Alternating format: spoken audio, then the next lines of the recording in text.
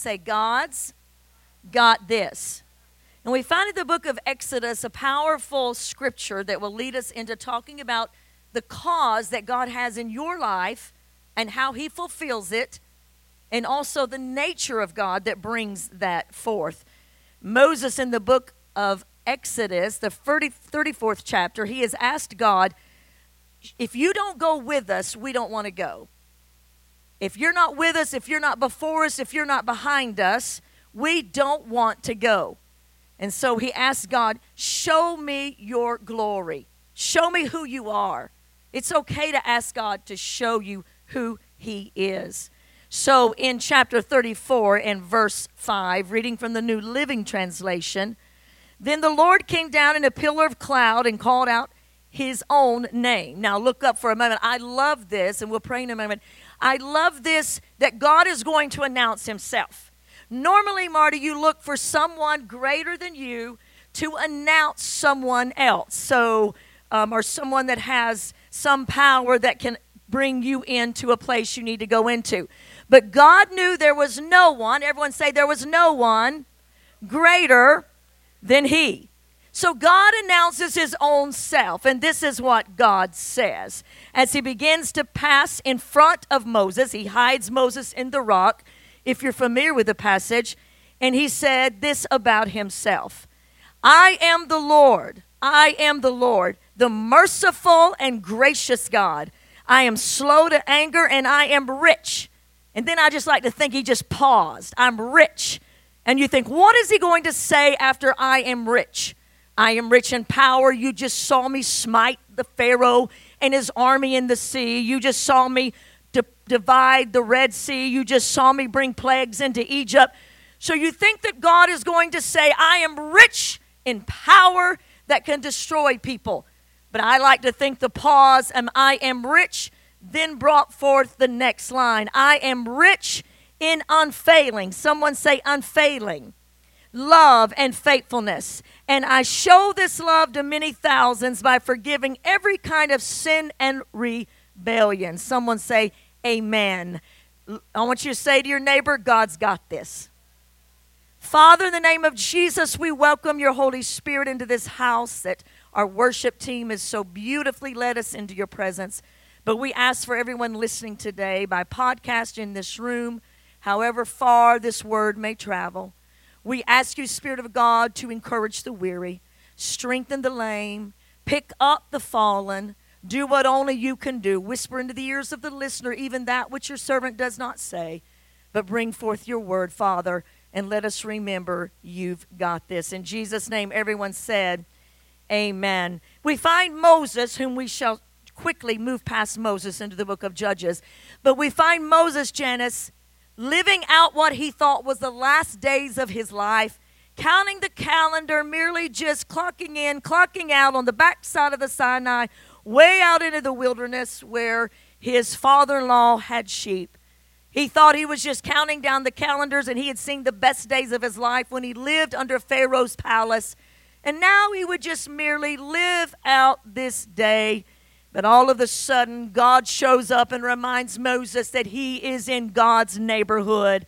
And Moses was not just counting the calendar. And you are not just counting the calendar. Moses discovers that God is going to use him in the greatest deliverance plan we knew at the time of the book of Exodus. Someone say, God's got this.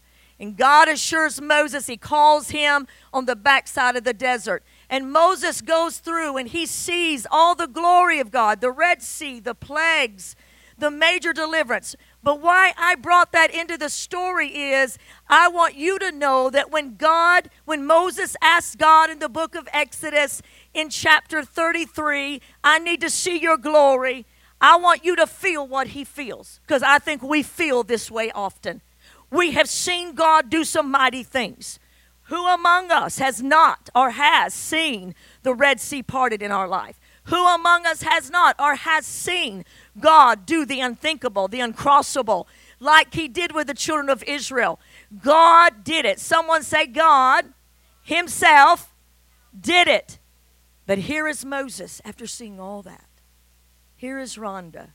Here is you. Here is anyone listening today. You've seen God do so much, but you find yourself in that moment knowing and asking God, I need to see you now. I need to see that you can do the unthinkable, the uncrossable. Because, if we were to judge Moses, we'd say, Moses, if there's ever been anyone living at the time that you lived that should have known that God was with you, it should have been you, Moses. You should have known He'd crossed the Red Sea for you. He brought the plagues. But you see, Moses realizes that at every point of his life, he needs to know that God is with him, God is for him, and God is ahead of him. Moses was fixing to lead the children of Israel into their promised land. There's so many stages and processes in our life, and if we ever camp out at one, we're going to miss the next one. If we ever build a memorial to yesterday, we're going to miss the God of today. If we ever get our eyes on what could be or should be sometime off, we're going to miss today.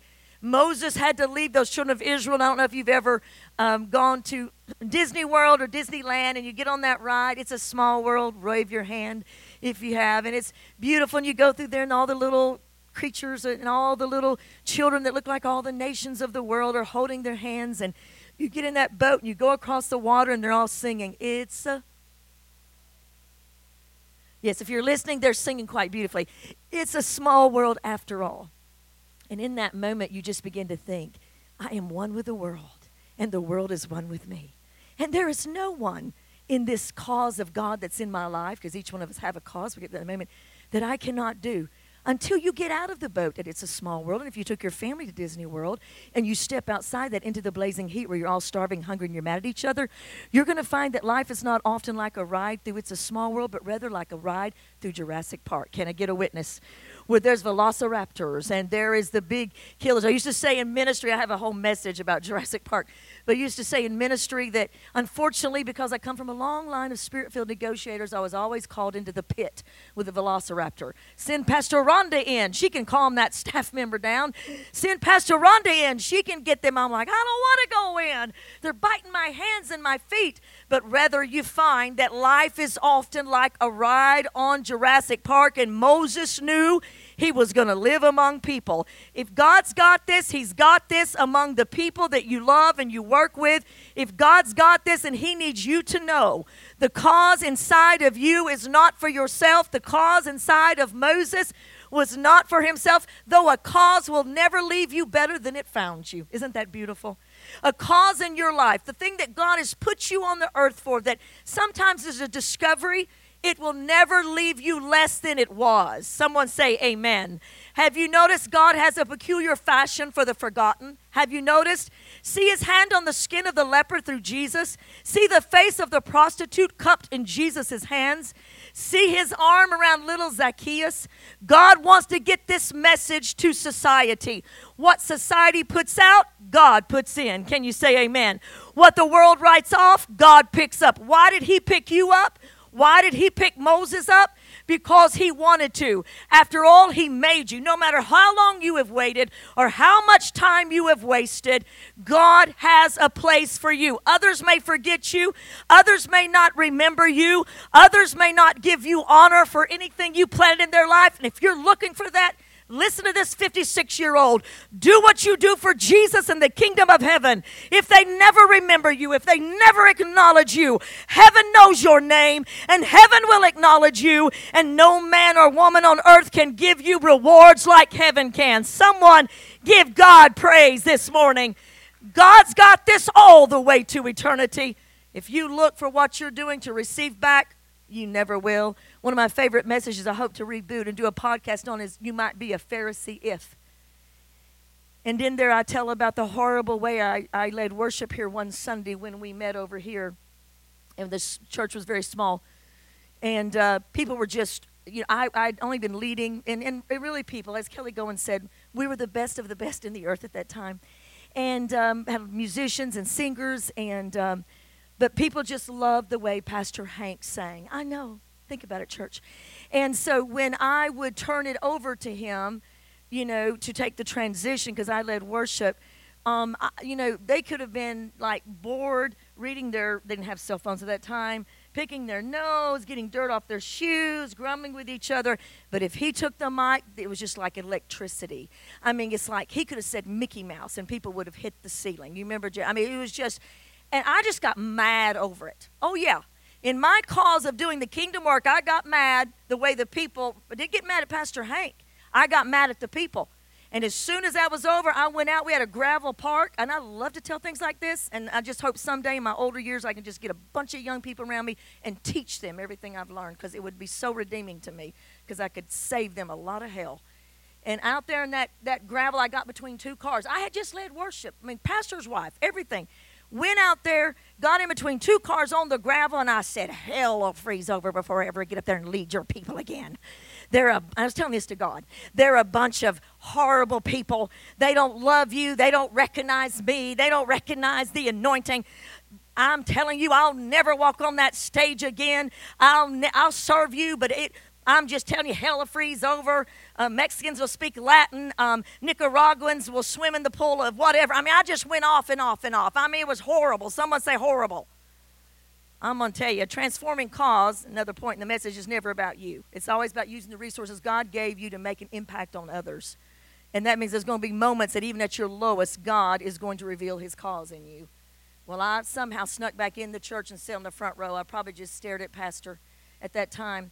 Went home, and that afternoon I told Pastor Hank what I had said to God, and I meant it. I meant it. And this is why I've been able to deal with if you knew how many staff, how many people that volunteered through the years, I'll never get up there. And I'm like, oh, yeah, get in line, brother. Get in line, sister.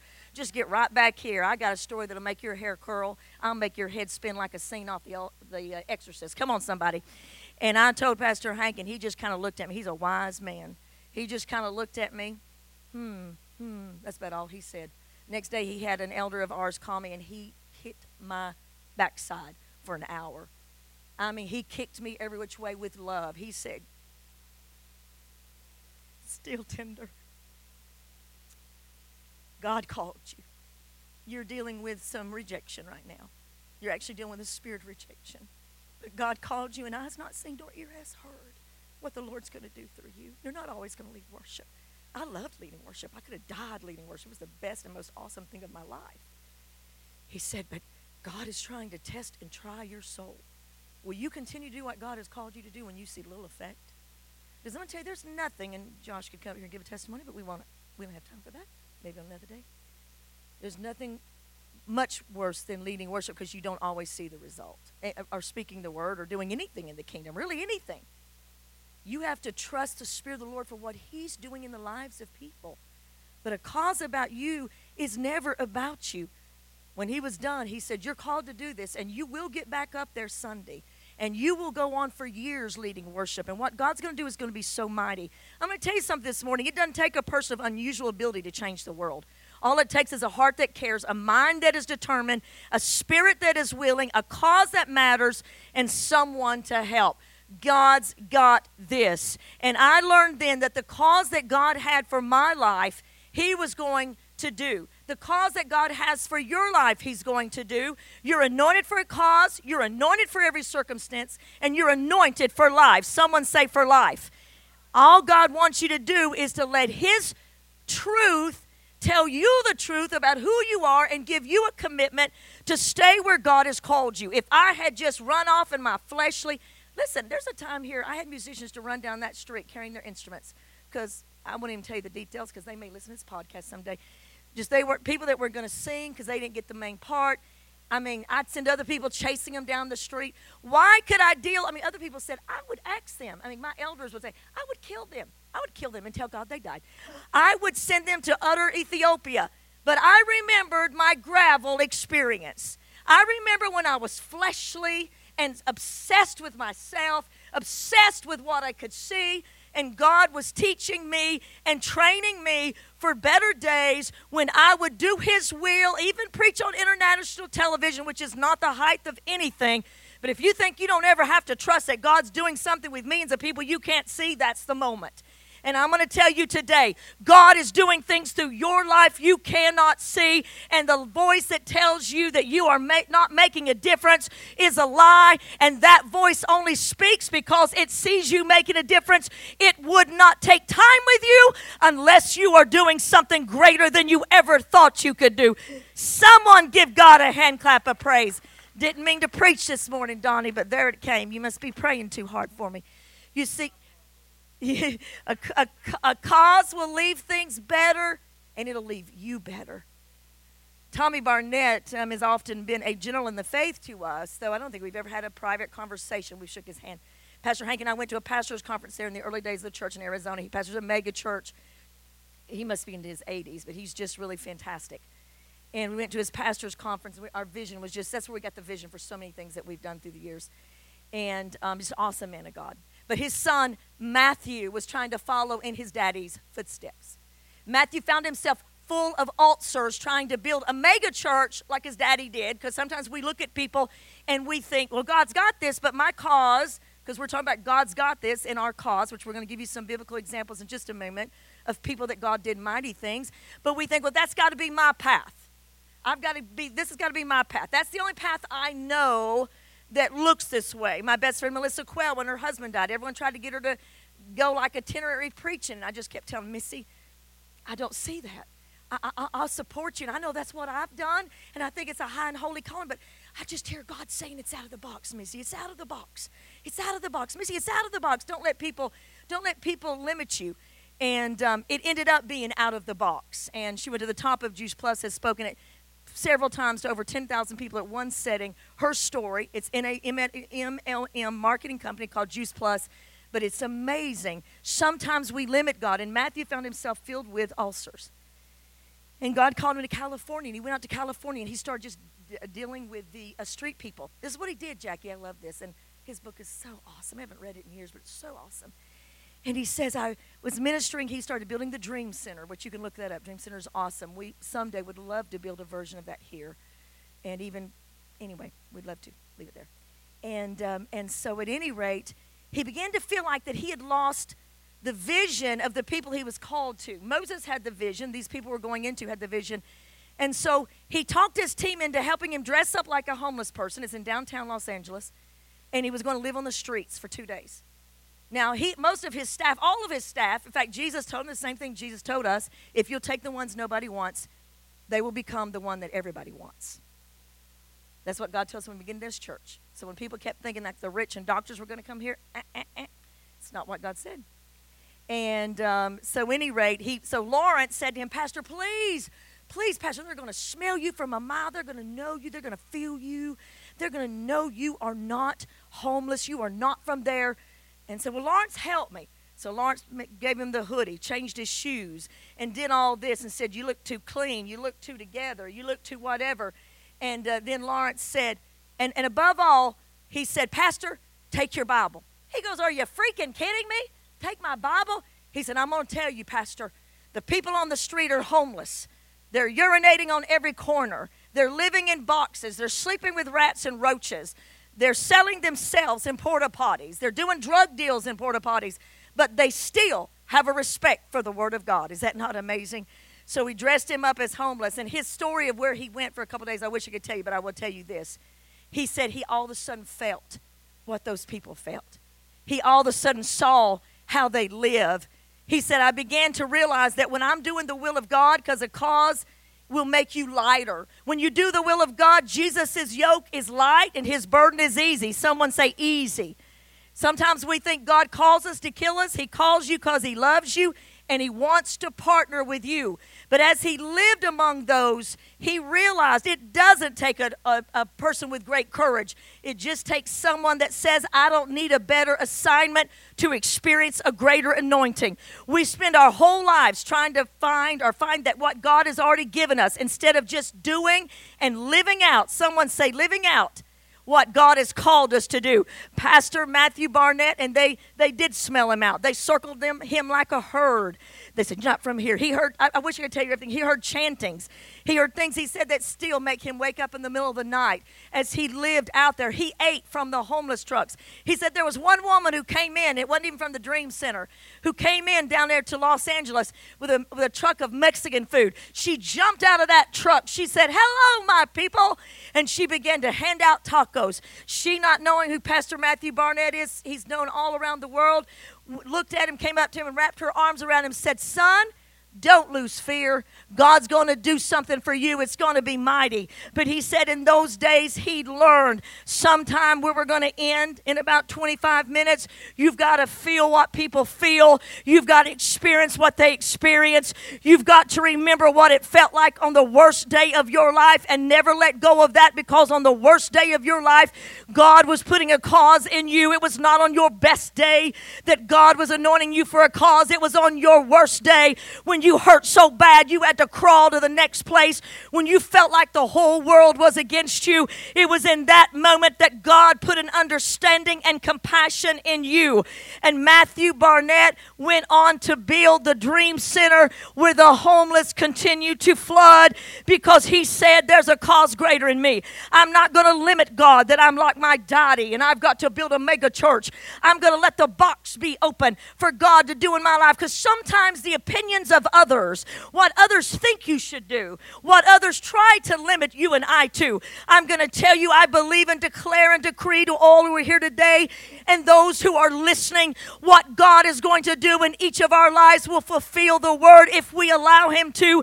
Eye has not seen, nor ear has heard, nor has it entered into the heart of man what God has prepared for us. Somebody give the Lord a hand clap of praise this morning. Come on, put those hands together for him. Thank you, God.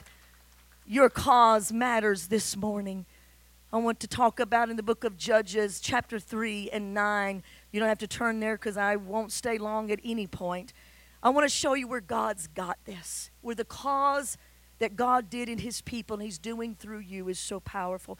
Remember, he said to Moses, I am the Lord, the Lord. I am rich in love.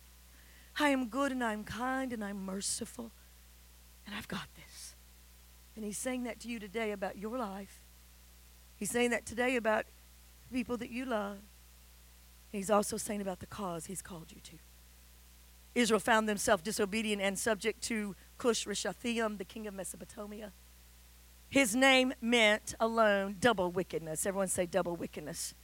Cush meant double wickedness. And all of a sudden they found themselves pressed down from double wickedness. But God raised up a man. But I want to tell you about this man. He was the nephew of Caleb. His name was Othniel. Everyone say Othniel. Say, I'll never forget Othniel. And his name means force of God. Someone say force of God. In this time, God said, I've got this by raising up a man or a woman who will be my force against double wickedness.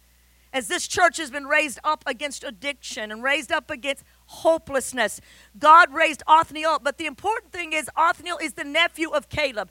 Caleb is the man who went in with Joshua into the promised land. And when the other lying, defeated, fearful church members said, God can't do this, it was Caleb and Joshua alone who were of a different spirit.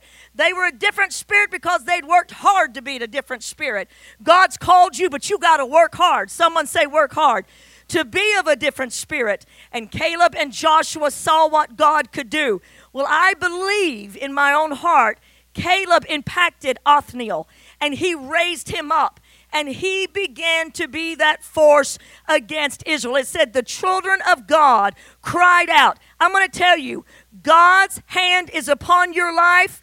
A special anointing for a special occasion. When you're up against double wickedness in the workplace, when you're up against it anywhere you go, when the enemy comes to take away from you, God will bring up his glory and he will show his force. Someone give God a hand clap of praise.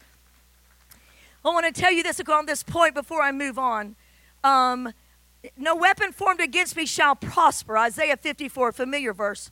In 2010, I got behind on our house payment. That was when the economy was a little quirky.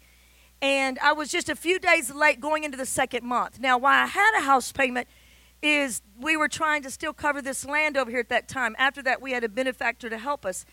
But we were trying to cover it, and I got behind. It wasn't even that big of a payment, but I did. And Pastor Hank and I were at his annual exam, and so we'd given Courtney the payment. I realized it to go make it, and they refused her payment. She called me, and we were at the doctor, and they said no. And then we found out that they had filed foreclosure on our home.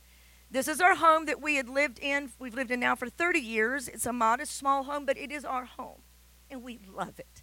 And there is blood, sweat, and tears in there more than you know, of praying for God's people and God's people praying for us. And coming home, Perry Stone called me and said, I've got a cancellation. I'd gone on international TBN with him before and had been on Manifest, but he said, I've had a cancellation. I need a woman, and Jen Crouch will approve you because you've been on. Said, I can bring you. It's a quick approval. And I said, okay, I'll get back with you. Well, on the way home, I'll make this very short, I just began to fuss at Pastor Hank, and I kind of like, hell will freeze over. I said, I am not going on international television on Tuesday night to speak of God's victory and power when my house that I love is fixed to be foreclosure. I'm not going to do it. I'm not going to do it. I'm not going to do it. I mean, I gave him 50,000 reasons why I'm going to do it. He's so wise. He just listened and looked at me, Probably because he's afraid that Velociraptor was going to come after me and I was going to devour him. But anyway, so we got home. And he went to do some errands, and I laid down on the bed. Some of you are familiar with this story, but this came up spontaneously with the Hope House girls. It ministered to them so much, I felt it needed to come in today. And so, any rate, I laid down and watched Fox News just to get a distraction. And somewhere in there, God said, Rhonda, if you'll obey me and you'll go, I'm going to do something that you cannot even comprehend. Obey me. So when Hank came in, Pastor Hank, I said, I'm going to call Perry. He goes, don't worry about it. I already called Perry. I told him you were going to do it. You was just having a moment. He just needed to give you a little time, but you was going to do it. I already committed you to it, So I love my husband, and so I did. So Perry said, I'm going to let you preach. Interesting enough, people would get mad at Perry at that time because they said he didn't let me talk. I didn't mind. Perry's got so much to say. Really, I would rather him talk, because if he asked me what is the meaning of the 7 heads of the Leviathan, I would rather him answer that question. Come on, somebody. And so Perry said, you know what, Rondala? He calls me Rondala Shondala. He and Joni are the only two in Marcus that call me that. He said, Rondala Shondala. That's a long story why he calls me that. But he said, I just want you to pick something and just go for it. I'm just going to hand you the mic and just, because it's a sitting interview. And he did that. And what the Lord gave me was the verse, no weapon formed against me. And I began to, and what the Lord gave me was about the life of David, which I can't go into right now, because David had survived so many things, but a new weapon had been formed against him by Ishbi-Benob, which was sent to make him retreat. And it says that this new weapon was formed, and the way God conquered it was amazing. So the word that I had was no weapon formed against me prosper. I knew that the weapon formed against my marriage didn't prosper in 1983. I knew the weapon formed against my oldest did not prosper when it tried to take her, and I went through all of these things. But I need to know, anybody with me? I need to know that any weapon formed against me in 2018 or 2017 or 2018 shall not prosper. Can I get an amen? Prosper means to have its full intent. It's going to come, but not to have its full intent. So that night it went to me, and it was filled, the TBN studio that night was filled with a lot of wonderful African Americans, which is just the thrill of my soul. And so we preached. And Holy Spirit was so faithful, and it was mighty and awesome. So I came home, and I had to go to see the banker that next day because Pastor Hank got very sick. Had to go by myself, and I took someone that Pastor Hank had invested in, a young man. And because the reason we had looped our houses for that and to help men in rehab that we had at that time. And so I went into the bank, fearful and trembling. My church people were praying, even though they didn't know what they were praying for. And I sat in front of the banker. And I sat down, and I had, Frazier was his name. I had Frazier share the story of how Pastor Hank took him off the streets with heroin and cocaine. Even when I said, please do not bring him here. Pastor Hank did, and how he loved him and invested into his life. And Frazier just told his story, and then I looked at the banker. And I got ready to talk, and he said, wait a minute. And he took off his glasses. Courtney had already been in the bathroom praying, and the Holy Spirit, thank God for anointed children, just crying, because that was our home, asking the Lord to make a way. And he took his glasses off, and he looked at me. Tears began to stream down his face. He said, last night I sat down in my recliner in my living room, and I was scrolling through the TV. I never watched Christian television. But all of a sudden there was a woman in a blue blouse, and it was you. And you were talking about no weapon formed against you would prosper. And he starts crying. He goes, do you think I'm a weapon in your life? I said, yes, sir. Yes, sir. He said, I don't want to take your house. He said, if you can do just this little bit, because we'd already checked other alternatives, but there was no other alternatives. He reached down and he tore up the foreclosure papers. He said, you really ministered to me last night. Now listen, church, what if I had stayed in that gravel? What if I had stayed in my moment of, I'm not victorious, bless God. When hell freezes over, I'll get up and tell the people of God that he's mighty. Oh, I wasn't mad at God. I just didn't have the feelings of confidence. But I'm going to tell you, even if you come from a long line of chickadom, you can still be brave in the moment that God anoints you for a cause. Someone give God a hand clap of praise. No power of hell, no scheme of man can ever pluck me from his hand till he returns or calls me home. Here in the power of Christ I stand.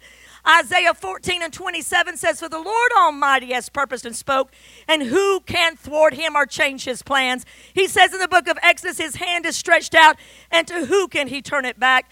We read the story of Othniel as we move to another story, but we must remember in the time of the Holocaust, the Jews had such a fear of the days of Esther and such a fear of what, a respect, should I say, of what God did and how the gallows that Haman built, Haman ended up being on himself. So any Jew, and I want to read it as it has been written, that the book of Esther was so highly feared by the Nazis as well, that they killed on sight any Jew in concentration camps that possessed a copy of the book.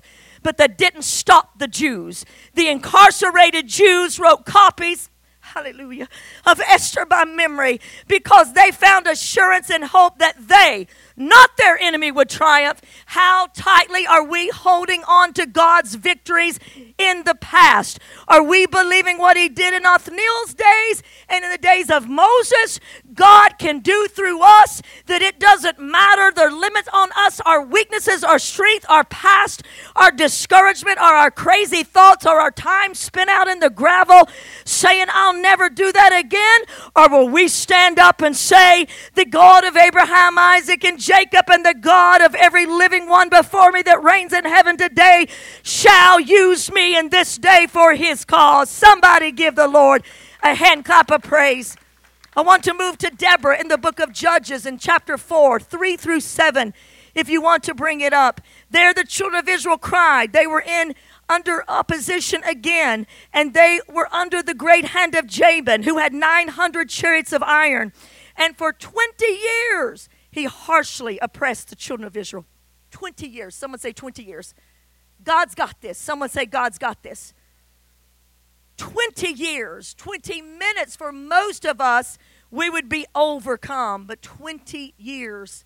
In that moment, God raised up a woman called Deborah, a woman to go encourage a man, a woman who was a prophetess, a woman who was sitting underneath a palm tree, doing the works of God and doing what she was called to be.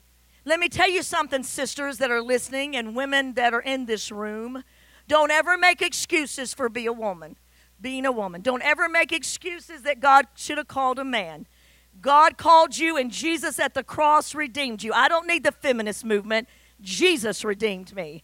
I want to be fully 100% woman underneath the covering of a man, but I also am under the covering of the Lord Jesus Christ. God calls whomever he wants to call.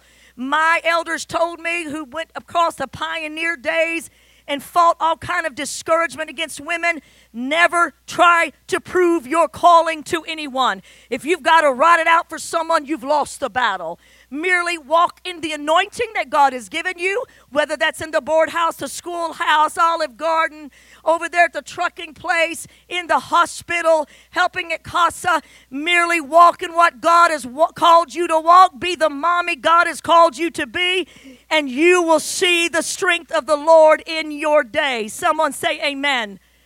Deborah says to Barak, you need to get up and fight, because she goes to Barak. He's the commander, and says you need to go to the top of the mountain and fight against Jabin. God said he's given you the battle.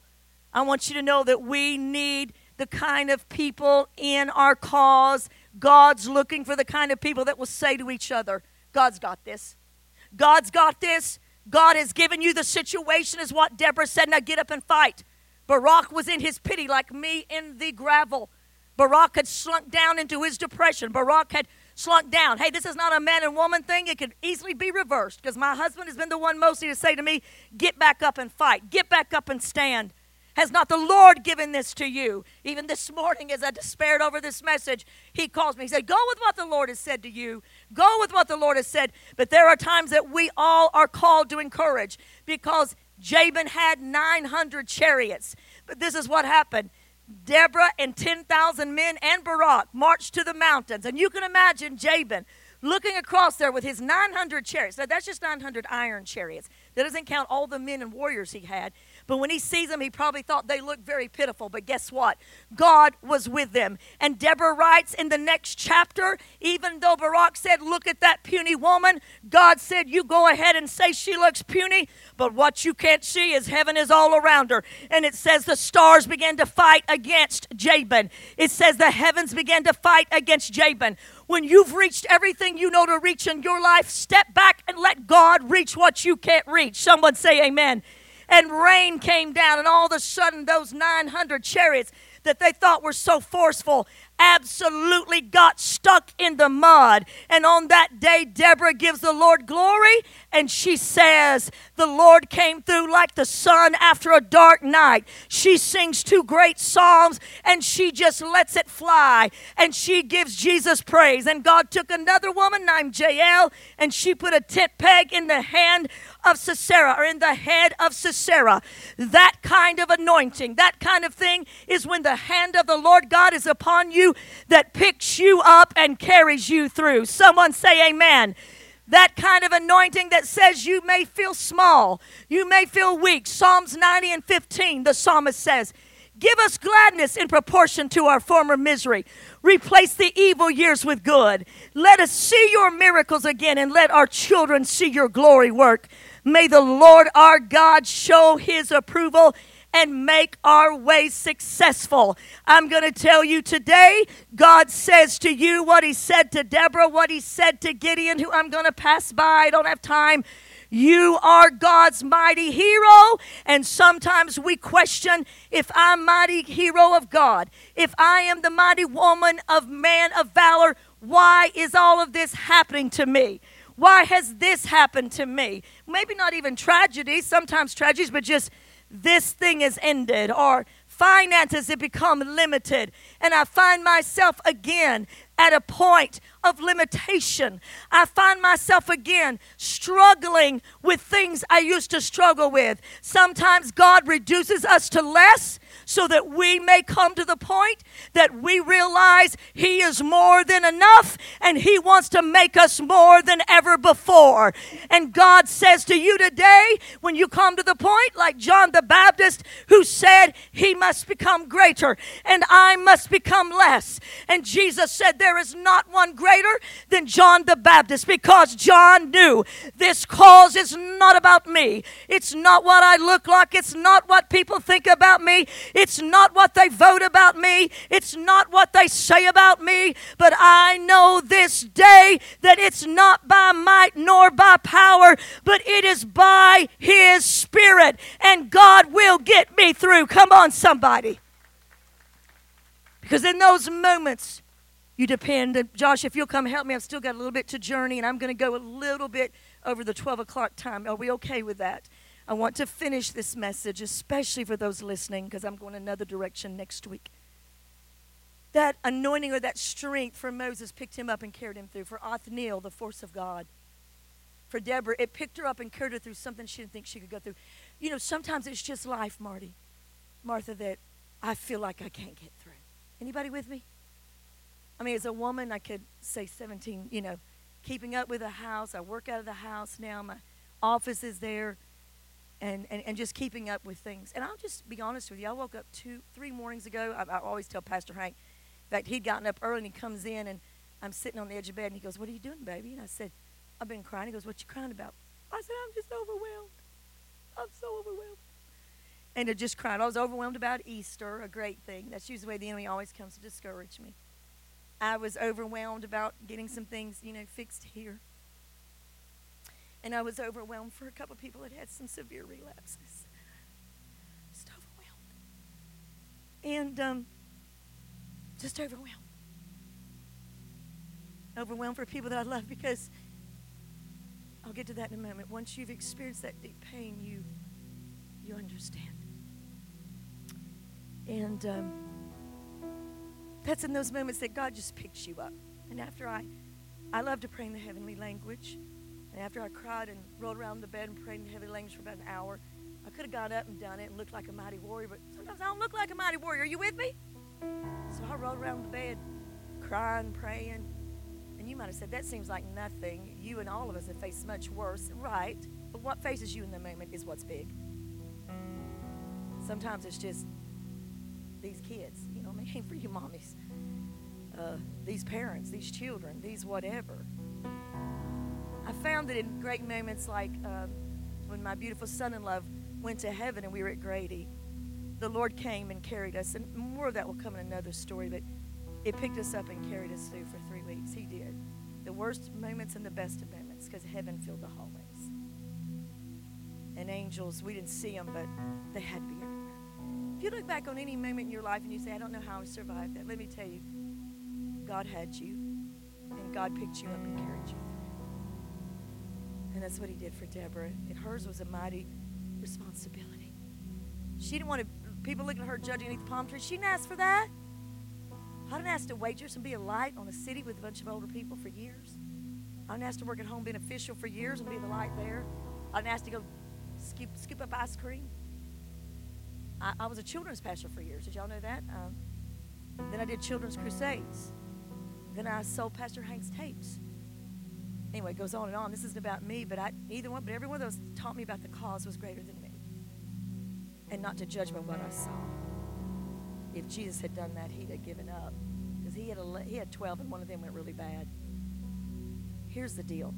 That's the kind of strength that picks you up, carries you. And if you're listening right now, or you're in this room, you might be facing something that seems I hear the Spirit say just more than you think you can handle. Let me pause right now to say, the Spirit of the Lord is with you, and his reckless love is with you.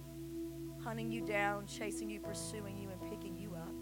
You will get through this, says the Spirit of the Lord. You will land on the other side, says the Spirit of the Lord. And you will be strong. Don't give up, brother or sister. Wherever you are, God's going to carry you through. Amen? Deborah got to the other side. She saw the victory of the Lord.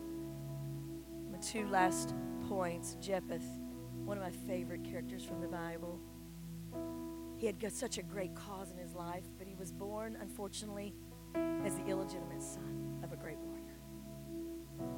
That would have been okay, except the other brothers, who were about 10 or 11, hated him.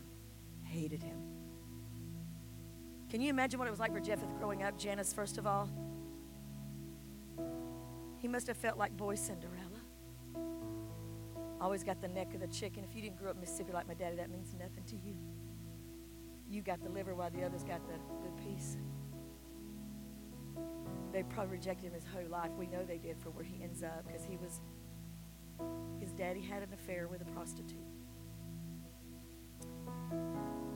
But he was raised in that home, and I can only imagine what he faced. Rejection's a tough deal. The thing about rejection is it only really affects your feelings and if you continue to talk about it. Josh, I wish at 56 that I knew then what I know now about rejection. I wished I had not taken it so seriously. I wished I had not let what I thought people thought of me and looked at me when I was young.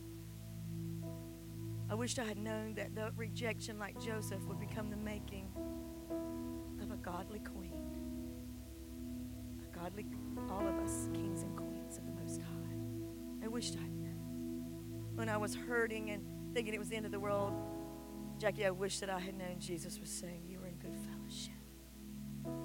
They despised me, rejected of all men. Isaiah 53. But as he grew older, his brothers drove him out of the home. They drove him out. He had to leave with no inheritance, with nothing. And he went to the wilderness. I'm going to tell you, the wilderness, we think we just had one experience of the wilderness. Not so. More to say about the wilderness maybe next week a little bit, but here's the thing about the wilderness. Jesus defeated the wilderness as much as he defeated Satan. When Jesus was there 40 days, he defeated the lies of the enemy, but as much as that he defeated the wilderness because God sent him. It says the Spirit led him into the wilderness because God knew only in the wilderness could Jesus, the man side of Jesus, be developed into the glorified King that we adore. We do love you so. We love you so, Jesus. But he went to the wilderness into a place called T-O-B, Tob, which means wilderness. And actually, the Hebrew meaning for Tob is pretty amazing because it means a place of nothingness. And there it says, listen to this, it says that a group, just like King David, that rebels followed him. You know, when God's anointed you, Brother Gerald, when God's called you, which he has every person in this room, everyone listening that knows Jesus as Savior, and even those that haven't found him yet. When God's called you, that calling works everywhere. Someone say everywhere. This week, Maggie had a phenomenal opportunity to minister to someone in a financial office place. Amazing. And I said, Maggie, it's like what I was trying to tell you years ago when you were beating your head up against my office door because doors wouldn't open for you to preach. She was in active addiction. I knew something was horrifically wrong. But she was just so mad because doors wouldn't open until she'll tell you. And she wouldn't mind. I threw a phone book at her and I said, there. Just call every pastor in the town. I've done everything I know to do. And, of course, we both started crying. But I told her then, you are impacting more people than I am right now because where she worked, hundreds of people came every day. But she couldn't see it until now she sees it. I'm going to tell you, when God has called you, wherever you are is mighty and awesome, and the cause is there to make you a better person and to do through you what only God can do. And all these rebels found him. They found him, just like David, the discontented, the in debt. And they began to form a mighty army. Because, see, he was a son of a great warrior. Jephthah was a son of Gilead, a great warrior, but he wasn't received by his brothers. But he taught them to be a great army. So hiding in caves, hang with me about 6 more minutes. Hiding in caves, he raises them up. Hiding in caves, he makes them great warriors. And as he does so, it says the Ammonites attacked Israel. And the leaders of Gilead came and found Jephthah. His brothers and the leaders came and found him living out in the wilderness. And they said, come and be our commander. Come. I'm going to tell you something. You're going to find that once people that rejected you will accept you. And there'll be others that maybe never will, but you are not to determine your worth on them. But never count out. There was a group of sisters that attended here many years ago, and they loved all of us. There was no negative. But they left, and they had some issues with me. That's been often the path. And they left. Then one of them called me on my landline, who had my number, about 2 years after they'd gone and gone to another church where it was the best church that ever happened. You know, it's always the way it is, unfortunately. And they said, Sister Rhonda, is what they called me, can you please come see our sister? She's in ICU. She's trying to take her life because of her boyfriend broke up with her. She's hanging on by a thread, Pastor Rhonda. Sister Rhonda, please come pray for her. I'll be honest with you, in my flesh in my younger years, I probably would have said, what's wrong with your pastor? Well, you've been going for 2 years, and all the issues you came against me with, but the Spirit of the Lord said, you better go.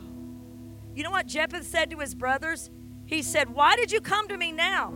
Why did you come to me when you drove me from my father's house? Aren't you the ones who hated me? Why do you come now? And you know what they said? Because we need you. And that's what that sister said to me on the phone. I went up there to intensive care. This has a great ending. Hang with me. I went up to intensive care. She was hooked up to everything. She was barely breathing. In weakness, because Pastor Hank is so great in that moment. But in weakness, I went in God's strength. I didn't feel qualified. I wished it had been him, but it was me. And I went in, and I took her hand, and I began to pray for her. I began to speak over her. I began to ask her to move her eyelashes. I began to ask her to squeeze my hand. I know everyone in the room thought she's crazy because she was facing death. She had OD'd because of a great rejection in her life. And all of a sudden, she started batting her eyes. All of a sudden, she squeezed my hand, showing me the cause is never about us. It is about Jesus and Jesus Christ alone. Can you say amen? I prayed with her more. I went home. They called me that night. She has woke up. She is breathing. Her ventilator is out. She is sitting upright. She says she has hope. She said, was Sister Rhonda in this room, Sister Rhonda Davis? And they said yes. And I told her, sister, you tell her. Because the older you get, I'm just telling you, young children, I'm sorry, you're children to me. The older you get, you know it is Him and Him alone. It is Christ alone. You don't want people looking to you. You don't want people clinging to you. You'll almost shake people off your vine and make them grab hold to Jesus. Because at the end of our days, Jesus Christ, He is the rock, the cornerstone. He is the Son of God. He is at the right hand of the Father. He is the triumphant King. He is everything. Hallelujah, Jesus. I was at the DMV with Courtney. I don't even think Courtney knows this. And she was up taking her test. And all of a sudden, this same woman, I hadn't seen her in years, walked in. She was a sheriff, a deputy. She comes in with her child. And I just smiled. I thought, I don't want to make her feel uncomfortable, Austin. I'll just smile at her. And she sat down beside me.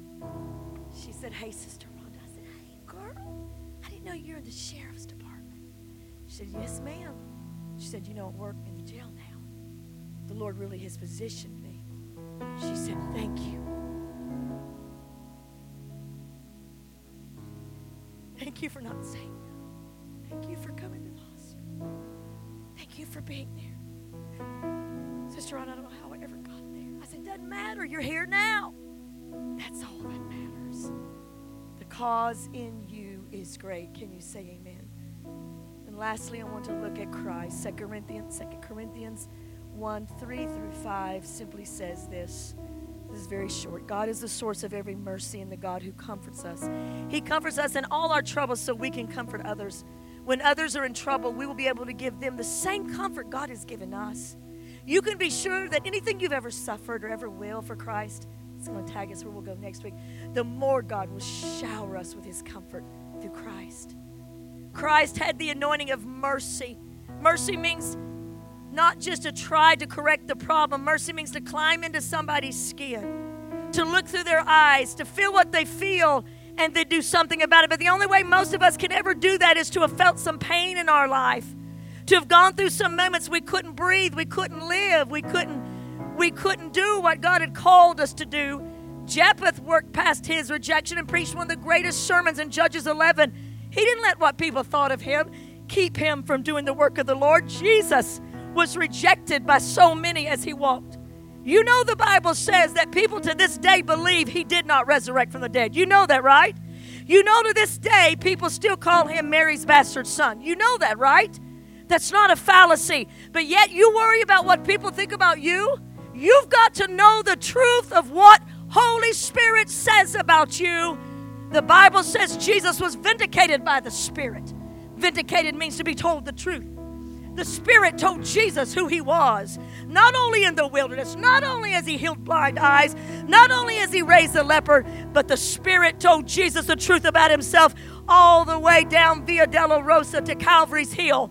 I want to tell you, Jesus learned what it meant to feel what we feel, to see what we see, and to comfort us. When His cousin was killed, He was grieved. He drew aside just to be alone, but then He saw the crowds gathered on the shore, and the Bible says He had great compassion. He said they're like sheep who have gone astray. And He moved out of His quiet place and He began to stretch forth His hand. This is the Jesus we serve. This is the Jesus we belong to. He went to the cross to prove the extent of His love. Mercy with determination is what took Him all the way to Calvary. And mercy and love are synonymous. I could tell you many stories about mercy. Maybe that'll come next week. Many stories, especially regarding Pastor Hank and people he has helped. But I want to tell you today that God's got this, that your cause is great. God has put His hand upon you today. Wherever you are, whether you need the strength or the anointing or the hand of God against the force of wickedness. When you feel weak like I did when I had to go on television, but God had already planned that my banker would be sitting in a chair watching me. When you feel like You're the smallest, like Gideon. God says, you're a mighty woman, a man of valor. Hear what God says. When you feel like Deborah and you need someone to pick you up and carry you through, God's got this. In your responsibility in your workplace, what you're going through, if you're like Jephthah and you feel people you want to see greatness in you, the enemy could be lying. They could see greatness in you. Maybe they don't. But in those moments, God is saying, you belong to me. I got it. My cause in you is great. If you can shake off every rejection, if you can shake off the opinion of man, if you can shake off what you think you see when you're doing the will of God, whether that's cleaning your commode at home, leading worship here, teaching children, taking care of your children in your workplace, you don't need everybody to validate you. You just need to know God called you. You don't need everybody to give you a party and promote you and give you a title, because I'm going to tell you, it does not change a lot. But you need to say, you know what? Jesus sees me. Jesus has called me. As every head is bowed and every eye is closed, I'm going to leave this message with many other things on the table, but they'll come next week. Father, I pray for every listener that's listening by podcast and every one of my brothers and sisters that's in this room right now. Hallelujah. Holy Spirit, for whatever they're facing, I sent some Jephthahs that have fought the battle of rejection. They've let the opinion of man really affect them on what they really feel they're supposed to do. Let them shake it loose in Jesus' name. Let them listen to the truth from you, Holy Spirit. Vindicate them. Vindicate them. For those who just kind of like to give up in their flesh on whatever you call them to do, and they hear that lie that I heard sitting out in that gravel in front of our church, let them hear you say, you making a difference. That voice wouldn't mess with you unless you were. Help them to see through your eyes, Lord, what you're doing, not through eyes that judge, Lord. This world tabulates everything. This social media crazed world counts things by numbers. They count things by this. And so to soldiers that are making a difference, Lord, one can be the loneliest number sometime because nobody wants to help a one because they think there's no growth in that. But God, that's exactly what you did, Jesus. You left the 99 to get the one. Lord, I pray for all those in this room right now, Lord, that just like you, Jesus, they've walked through some painful things. Holy Spirit, I hear you say to us, to those listening as well, I'm going to use that which was intended to defeat you to be that which I call you for. On your darkest and hardest days, I had already planned your brightest and best days. I am going to use what was meant to destroy you. Actually, it will be your voice used to comfort others and your life and your presence. And to every Moses father that feels like they're on the back of the wilderness counting the days to the end of their days, not knowing that you're in the neighborhood and you got something they never even planned of or thought of, help us to remember that you are for us and not against us. And your cause is great in Jesus' name. And everyone said, amen.